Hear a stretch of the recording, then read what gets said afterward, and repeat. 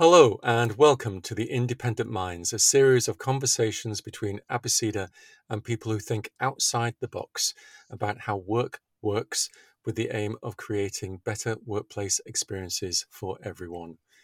I am your host, Michael Millward, the Managing Director of Abeceda. In this episode of The Independent Minds, I am joined by Stuart Bolton from Make an Entrance. Hello, Stuart. Hello, how are you? I am extremely well, thank you very much. I hope you can say the same. I can. And has anyone already told you have the most fantastic voice? That's why I'm doing this job, It's true. Stuart. Thank you. Because it's not something I practiced type of thing, but thank you very much. I think I told you that when we first met on the scrutiny body of FSB, didn't I? Yes, I said to you, God, you have the most amazing voice compared to my Essex accent. And I have to say, there's nothing wrong with an Essex there is accent, not. but yours is considerably classier than mine. Thank you very So much. Thank you. there That you is go. because I am from Yorkshire, but you are correct. We are both members of the Federation of Small Businesses, sometimes called FSB, scrutiny body. So we scrutinise on behalf of FSB members the activities and decisions of the board. There will be a link to the FSB in the description. So if anybody wants to find out more information about what we do and our roles there, thank you very much for mentioning that, Stuart. It's a fantastic organisation. What can I say? You do agree, don't you? Purely because of the scrutiny body. Of course, of the quality of the scrutiny body as well. There This you is go. true. This is true. That's enough about me and the Yeah, FSB. You work for a company called Make an Entrance. indeed. So now, Stuart, this is your opportunity. Make an entrance. Tell us about Stuart Bolton and what Make an Entrance is. Well, make an entrance, right? If you say who we are now, we are very different from what we are before, and are going to be very different where we are in the future. So, as of now, we are a manufacturer of entrance matting. So, that's logo mats for companies, or it might be entrance mats for people's homes. So, we specialize especially in coconut, which is Koya doormats made to measure for people's homes. And also, in particular, we make a very specific traditional hand stitched Koya mats our craftspeople do in our workshops, using the same techniques that have been passed down for generations. And we're the only company in the UK that still actually manufactures those very traditional mats for people's homes and for like the National Trust and things like that. So that's sort of who we are now. And we sell through online. So we have makeanentrance.com, coinmats.co.uk, and various other online companies that we sell direct to companies or directly to the general public as well. So that's sort of our business model as it is now. Well, we will put links to those websites in the description as well. Very kind. No problem at all. But that's not what you were originally, is it? No, certainly not. You weren't originally a manufacturer of doormats. Correct. Yeah, that's correct. We've only been manufacturing now for 4 years. Make an Entrance has been around in some form or other from about 2012. So, in about 2012 through to about 2018, we were just a sales and marketing company. Essentially, we were an online company selling entrance mats. Our business model was as a web company. We would sell these mats to, again, general public or logo mats to companies, but we were just online, and we had a very small office, and we had companies that were subcontracted to actually send out the orders on our behalf. So we had about 4 or 5 different companies around the UK that used to manufacture the goods on our behalf and actually send them out. So a very big, very different business model from, as I said, about 2012 when we started to take the Make an Entrance company really seriously to 2018 online, because that is our background as directors, myself and my wife Samantha, who is she's an inspirational female entrepreneur. To be honest, she's won a whole stack of awards for women in business and promoting women in business in the UK and overseas. She's really the inspirational person behind the whole company, and it's from her that Make an Entrance came about, and our background is in online companies. So we were doing very nicely out of that for 6, 7 years until 2018, and that's when we took the quite unusual step which people don't generally do in the UK, to going from online to becoming a manufacturer. Well, when you told me what you'd done, I was thinking like that's not unusual. That's just strange, verging on weird, because most It is. most organizations, if you think about manufacturing and you're manufacturing of something like a doormat, all the advice thinking would be, well, find someone in Asia who's going to manufacture that for you. You've gone local and you've gone craft. We had a decision to make back in 2018, and you're quite right. If you look at it just as an overall, I mean, our decision was a business decision because at that time there were two of our subcontractors that actually got taken over by another company, and they essentially got bought for their factory, for their warehouses, for what was essentially a slightly different business to what they were running. But we saw the writing on the wall, and we said to ourselves, well, these people aren't going to be able to make and drop ship our products for us in the future. So we were uncertain about that, even though we were given good vibes about it. We were uncertain about that. And then at the same time, the company that made our traditional mats were saying to us they didn't really want to be doing that anymore. And that was a real shame because they were the last people that could make the traditional coir mats in the UK, and we didn't really want to see a traditional craft or trade actually die because personally for myself and Sam, especially for those traditional mats, there's quite a historical family link with the manufacturing of that we didn't want to lose. If you wind back in our history way before making entrance, my father, Alan, he used to be a factory manager for the Royal School for the Blind. It was a blind workshop, in fact, 4 blind workshops down in London, and they employed partially sighted and blind people in their workshops to make these traditional mats. That was through the 60s, 70s, 80s, and 90s, and my dad was a factory manager in the 1990s. Their business model was the wages were part paid by the government and part paid by the charities, and they'd make these traditional mats as a commercial enterprise.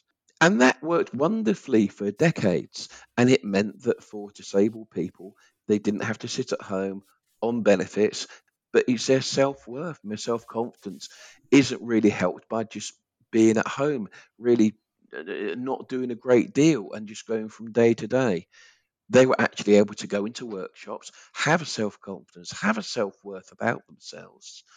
And it was fantastic. There was a great spirit, and it was a commercial enterprise. They could go into work every day, they earned a salary, they were paying tax. It was a real win win. But the issue with that in the 1990s is there was a change of government in the late 1990s. They introduced a policy called Care in the Community, where they will put more money into local communities through councils to help disabled people. But one of the ways of funding that was to actually pull the funding from the blind workshops, of which it wasn't just the 4 that my dad used to run for the Royal School for the Blind. There were workshops in Liverpool, in Glasgow, but the business model just collapsed because that funding was taken away by the government. So all those workshops closed overnight, which was tragic at the time, but it just happened. But that was consigned to history. After that, there was really only one small workshop of able-bodied people that actually were able to make it. So wind that forward to when we do make an entrance, and wind it forward to 2018 when we thought this historical product that's been made in the same way for hundreds of years was going to disappear. Right. We thought to ourselves, well, we don't really want it to disappear. We think there's a great future for it, but the only way of us protecting that would be to start manufacturing it ourselves. And then the only way to protect ourselves from those companies, other companies that were may stop drop shipping our other products, was to manufacture it ourselves, and that equaled us becoming a manufacturer. But you're quite right what you say. It's a big leap from being an online company to being manufacturing. You look at the companies out there that have been traditional manufacturers in the past, Dyson being an ideal example. I mean, their products have been moved for manufacturing overseas, and it's literally just a sales and marketing company down in the UK now. So it's an example, and there's plenty of examples of that actually happening. And manufacturing is tough in the UK. So to go from being an online company Whereas a business model, you really don't really have much working capital in there. It simply is money in, money out. To a manufacturer, where you have this thing called stock, you have this thing called a working capital. You have a stock asset, you have to put money into buying the stock. We had no idea about that. Our raw material came from overseas because it's a waste material from coconuts, coconut bats, coconut fiber. That comes from Sri Lanka and India. We had no idea about that either. Huge learning curve then. Oh, absolutely. I mean, we didn't know where the raw material comes from. We had to actually fly to India and get off a plane and then find a company out there that would start manufacturing the specific material we need for the traditional mats. We then thought I'd had to work out how to do container shipping to get it onto a container and bring it in. No knowledge about that at all. We had no knowledge of when we bring things into the UK, which is, for example, is other products we get from Europe, raw materials from Europe, which we bring in. They come on pallets. We opened up our first workshop in Lincoln. We were all very proud of it. Our first 3 pallets came in from Holland, opened up a curtain-sided vehicle with the pallets actually on it. Each pallet has got 480-kilo rolls of PVC-backed coir matting, like carpet rolls. And we say, that's wonderful. And we say to the lorry driver, right, can you get them off for us? And he goes, no. It doesn't work like that. You need to have a forklift truck to get them off. We said, you what? Forklift truck? We hadn't even occurred to us we needed a forklift truck. So there we were with a standoff with the driver. And it was only from a friendly company, but 3 doors down from where our workshop was, that said, do you want to borrow our forklift truck? We'll take it off for you. But that's our supreme naivety about manufacturing when we very first started. It completely redefines the term learning curve then, doesn't it? It's like It's a steep learning curve. you've really been in at the sharp end from. Oh, heavens, Michael, you're exactly correct. I was going to ask you about all of the challenges that are involved in going Right. from someone who sits by a computer doing it's like online stuff to being an employer of a workforce and Yeah, running a manufacturing business. yeah. It's completely different, and I can completely. There is a film in this somewhere of making that shift, and this I can imagine the scene now. Lorry, pallets, it's the space in between where the lorry is and where the pallets need to go, and no no forklift truck. It must have been Michael, I have to say, and at some points it would be a comedy as well. You could, some of the things you couldn't make up. I mean, well, it was just such a steep learning curve for us. I mean, I'll give you another example. When you're an online company, health and safety is based around the kettle, how to make a cup of tea, and to make sure you don't burn yourself when you're making a cup of tea. Health and safety in a workshop where you've got standing knives and blades and everything else around, that's a steep learning curve because you have to know very quickly, especially with rolls of carpet and coir material around, what health and safety actually is. There's no rules behind it. I mean, obviously there are rules behind it. We just didn't know what they were. Everybody expects, and I think it's the same with every small company that's growing, everybody expects when you're at the top, you have all the answers. Somebody can just come to you and say, oh, well, can you tell me what the health and safety regulations are in our workshop? And I just have them off the top of my head. I don't know. And you have to work very, very quickly to know and to find out because it's extremely important in environments like that. Yes. So it is a very steep learning curve. And yeah, there are things which we did right and things we didn't do right. We're a family company, and everybody that works for us is a member of the team.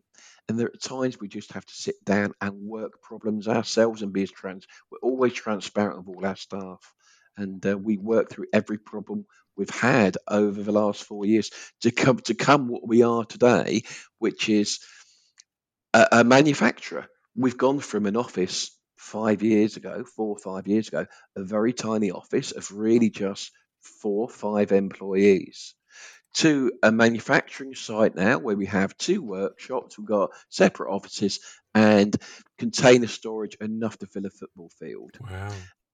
And people now come to ask us how do we import things from overseas. People now come to us to say, how do you actually manufacture? And actually, we're having people in our industry now approach us and saying, because we're a manufacturer, and they're saying, well, actually, we don't really want to be manufacturing this ourselves now.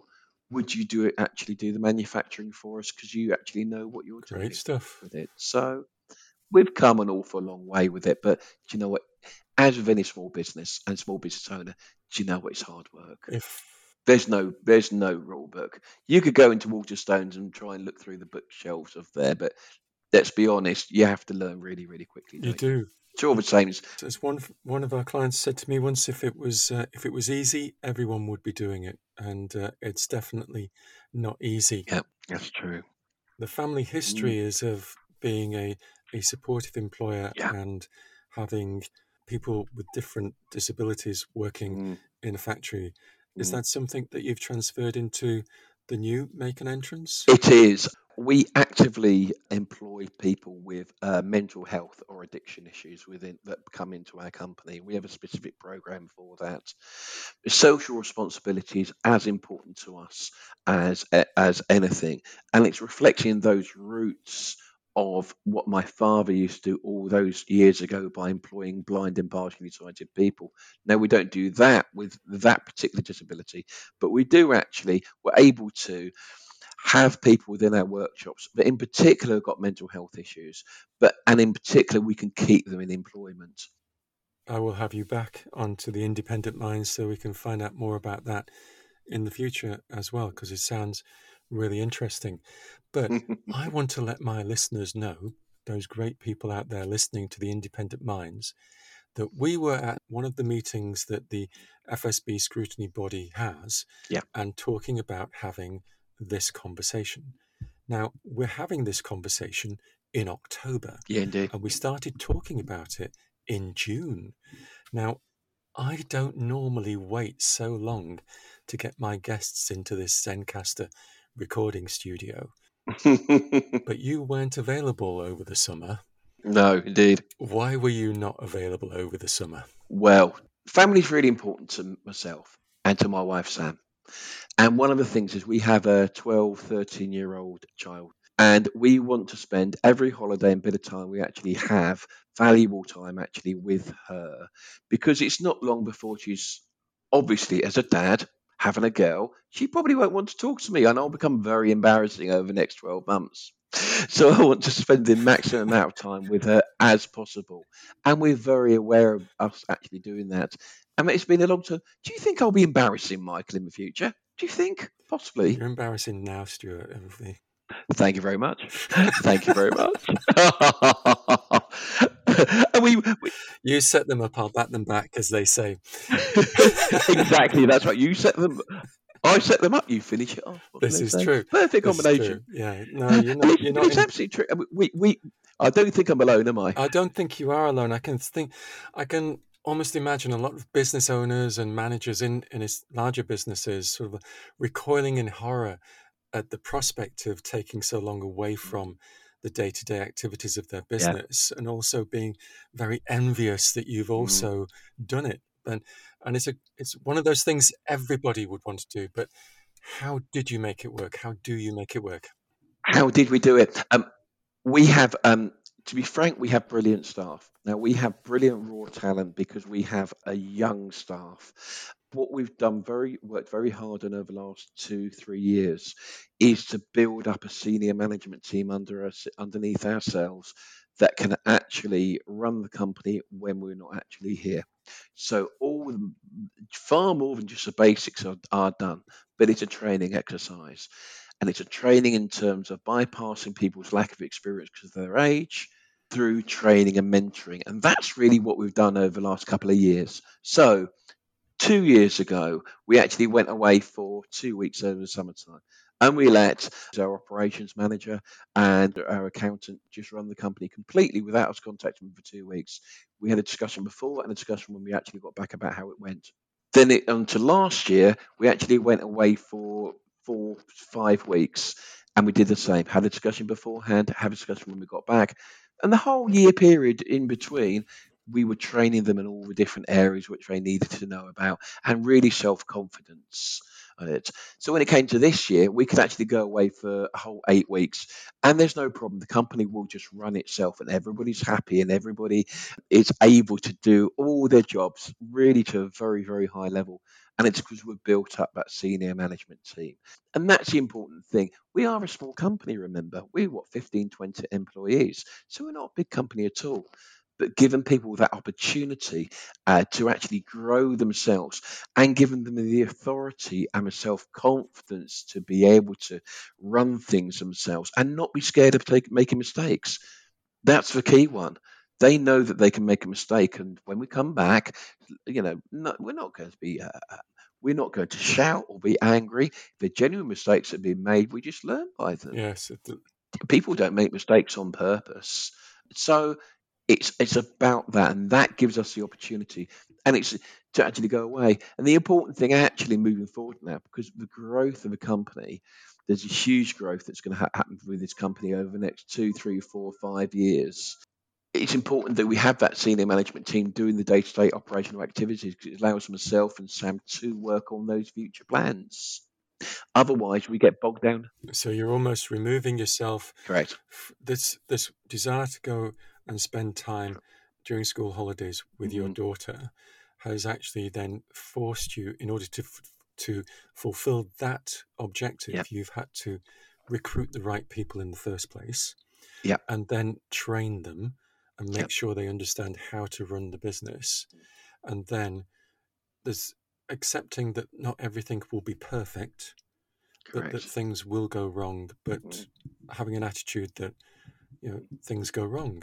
If you had been there, the thing might have gone wrong anyway. And if you're going to not blame them because things just happen, there's also an element of me that thinks like you're not going to beat yourself up either.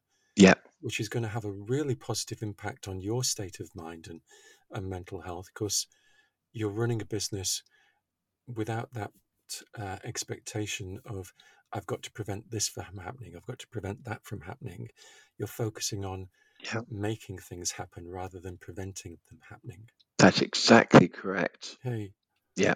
But it's exactly correct, because it's also we're hugely transparent with everybody in our organisation, our whole team, and I think that really helps as well. We have a quarterly what we call a State of the Nation, and that's where we sit down with everybody from the cleaner all the way up the organisation. We sit down and we go through what's happened over the last 3 months, what's our revenue like over the last 3 months. Everybody in our company knows the difference between revenue, gross, and net profitability. We talk all through that, how we're doing. We know what our budgets are. And then we explain how we're getting on, how we're going against where we're moving the company to the next 2, 3, 4, 5 years. So everybody knows in the whole company that. And I think that really helps, because everybody then feels part of a team. And we're lucky. I mean, I wouldn't say if it's. I don't think it is luck. I think the way we treat everybody with respect and with complete openness is the reason why over the last 5 years we've only had one person actually leave to go to another job. There's quite an impressive labour turnover. Everybody else is still with us.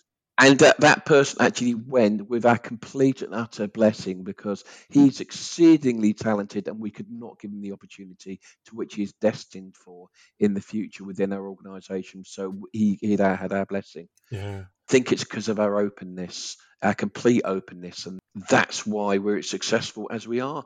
Everybody's part of family, everybody's part of a team, everybody can see the direction we're moving in, and everybody's bought into it.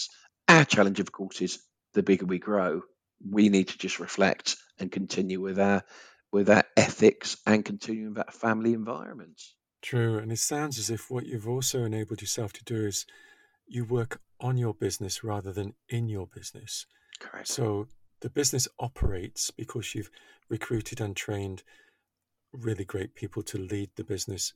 We should rephrase that. You've recruited and trained really great people to manage and lead your business, whilst you are thinking about where it's going to be in 3, 4, 5 years' time and what needs to happen. And this transparency with everyone, including the person who left because you weren't able to offer them an opportunity. This is one of the things that I bang on about all the time is like, if you have someone whose career aspirations you cannot fulfill, tell them you cannot fulfill them, Yeah. and let them leave to go to where they can do. But because you've told them, because you've been that transparent, that honest with them about what it is you can offer them, they won't leave by surprise, Yeah. because you'll be helping them to find the right opportunity.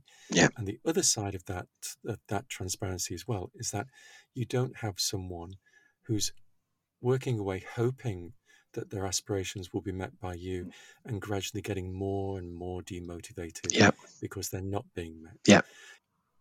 You've made a really dramatic change in how Make an Entrance is run, from being an online company to being a manufacturer. You've incorporated traditional crafts and keeping those alive. And you've also incorporated the legacy of your father in helping people with disabilities to find work that works for them, which is fantastic. And then you've also, at the same time, you've built Make an Entrance in a way that also enables you to work in a way that works for you and your family. So it's like, yeah, you're not an embarrassment, Stuart. You're really impressive. I'll say that. I'll only say it once. Every time I see you, you say to me, "God, you're looking tired." That's why. So,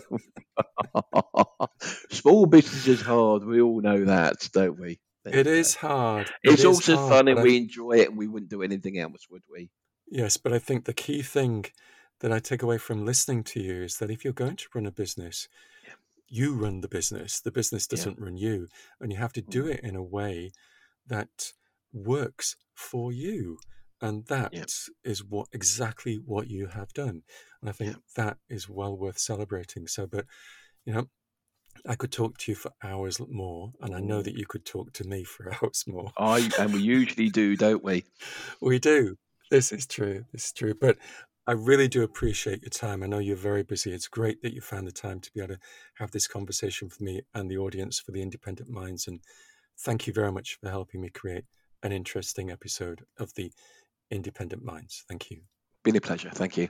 And thank you to you for listening to the Independent Minds. I am Michael Millward, the Managing Director of Abeceda, and I have been having a conversation with the Independent Mind, Stuart Bolton of Make an Entrance. You can find out more about both of us at abeceda.co.uk. There is a link in the description. If you've liked this edition of the Independent Minds, please give it a like and download it so that you can always listen. To make sure that you don't miss out on future equally interesting episodes of the Independent Minds, please subscribe. Remember, the aim of all the podcasts produced by Abeceda is not to tell you what to think, but we do hope to make you think. Thank you.